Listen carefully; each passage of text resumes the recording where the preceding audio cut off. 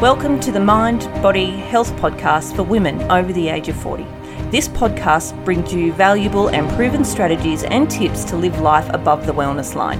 And these tips can be implemented immediately so you can step into each day with confidence, energy, and passion.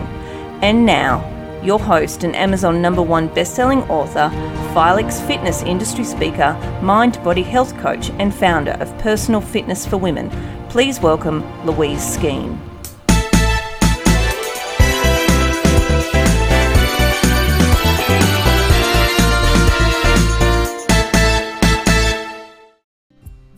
Okay, episode number 12, and I'm talking about a topic that is so important that so many people just don't even think about when they're wanting to lose weight.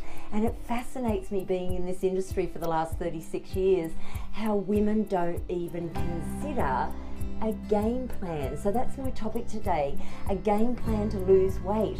What is your game plan? Have you ever considered it?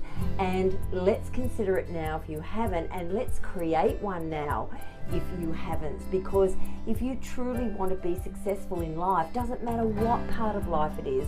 Here we might be talking about losing weight, but it could be, on a gaming field that you want to get to score a goal, or it could be just traveling overseas and you want to plan. Always we need a plan in order to know how we're going to succeed. What's the stepping stones to get where we want to go? So let's work about the most important 5 things in my mind for a game plan. And the first one is you've got to have a vision. Okay, you've got to know exactly where you want to go. You want to know where you want to be. What's the end result? Basically, that's what you need to do when it comes to weight loss. Visualize yourself as an end result. How do you look? How do you feel, more importantly? Okay, what size do you think you're going to be? As much as that's not of great importance to me, but visualize, close your eyes, see yourself as an end result. Okay, and vision yourself eating well, vision yourself moving your body, vision your family around you and the energy you've got to keep up with them. Visualize yourself achieving the things you want to achieve that's holding you back right now.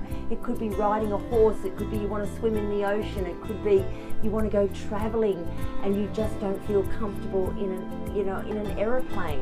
Whatever your goals are, visualize the end results. You've got to have a vision. So that's number 1. Number 2 is you've got to have a game plan, and that's what I'm talking about. Even though there's a plan, and I'm talking about the game plan overall, the 5 steps, you still need to have a plan on how to get there. So I suggest you always work on a 3-monthly plan. So obviously once you get to the 3 months, you can create another plan that let's just bite off chunks that we can actually manage.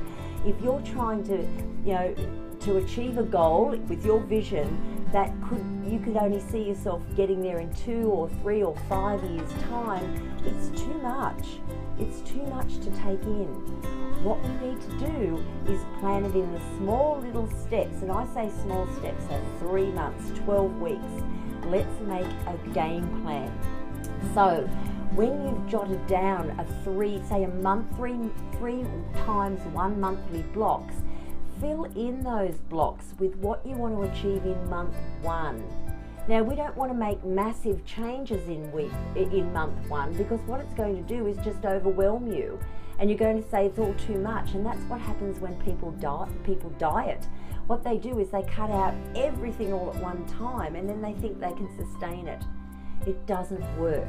What you have to do is change 1 or 2 things in month 1, then move to month 2 and keep those 1 or 2 changes that you've made, and then add another 1 or 2 changes in month 2. And then in month 3, keep the 4 changes you've made in months 1 and 2, and then add another 2 in month 3. So in a 3-month period, in a 12-week period, you've roughly made 6 changes to your lifestyle, 6 positive, achievable, small changes that you've now created into a habit. Can you see how that works? Have a plan. It's so important for your success.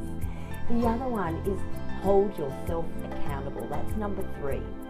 Too often we live in victim, we live in blame. It's everyone else's fault. Oh, he cooked dinner last night, he should have cooked something better for me.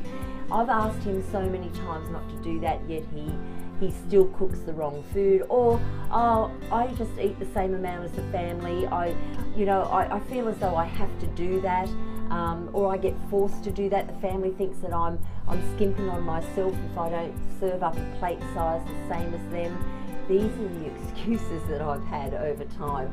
So seriously, you need to hold yourself accountable. There's enough information, even if you've followed me for a short period of time, you will know that there's enough information from me to tell you that excuses are just not going to cut it. You need to make yourself accountable. There's enough information to know what's right and what's really not the better choices out there. Okay, so when it comes to serving your meal on a plate, you don't need to eat the same size as the males in your family if you've got a large serve for a man. Check how sedentary you are in your day or how active you are in your day. These are all factors that need to make a decision for you as to how much you need to eat, and bear in mind that your stomach is the size of your fist. Your fist only. If you were to regurgitate your food, is that what's sitting on your plate, or is it so much larger? Okay, be very aware, because your body is just overworking, trying to digest and absorb what you're feeding it, and of course how much nutrients are in your food that you are feeding it. So these are all the things. Hold yourself accountable for the choices that you make. Even in your beverages, hold yourself accountable. Don't go grabbing Cokes and lemonades and Fantas and all of those fizzy drinks, because they're loaded in 10 teaspoons of sugar. Fanta is actually just as equally as bad as Coca-Cola. Coke gets the bad rap, but all the fizzy drinks are just as bad. And don't think that just cutting out the sugar in them and having a replacement sugar is even better for you, because it's proven that those replacement sugars are actually bad for your brain. So over long term, if you consume a lot of that, it's not going to serve you. So hold yourself accountable 100%. Don't blame anybody else for you being in the situation you're in.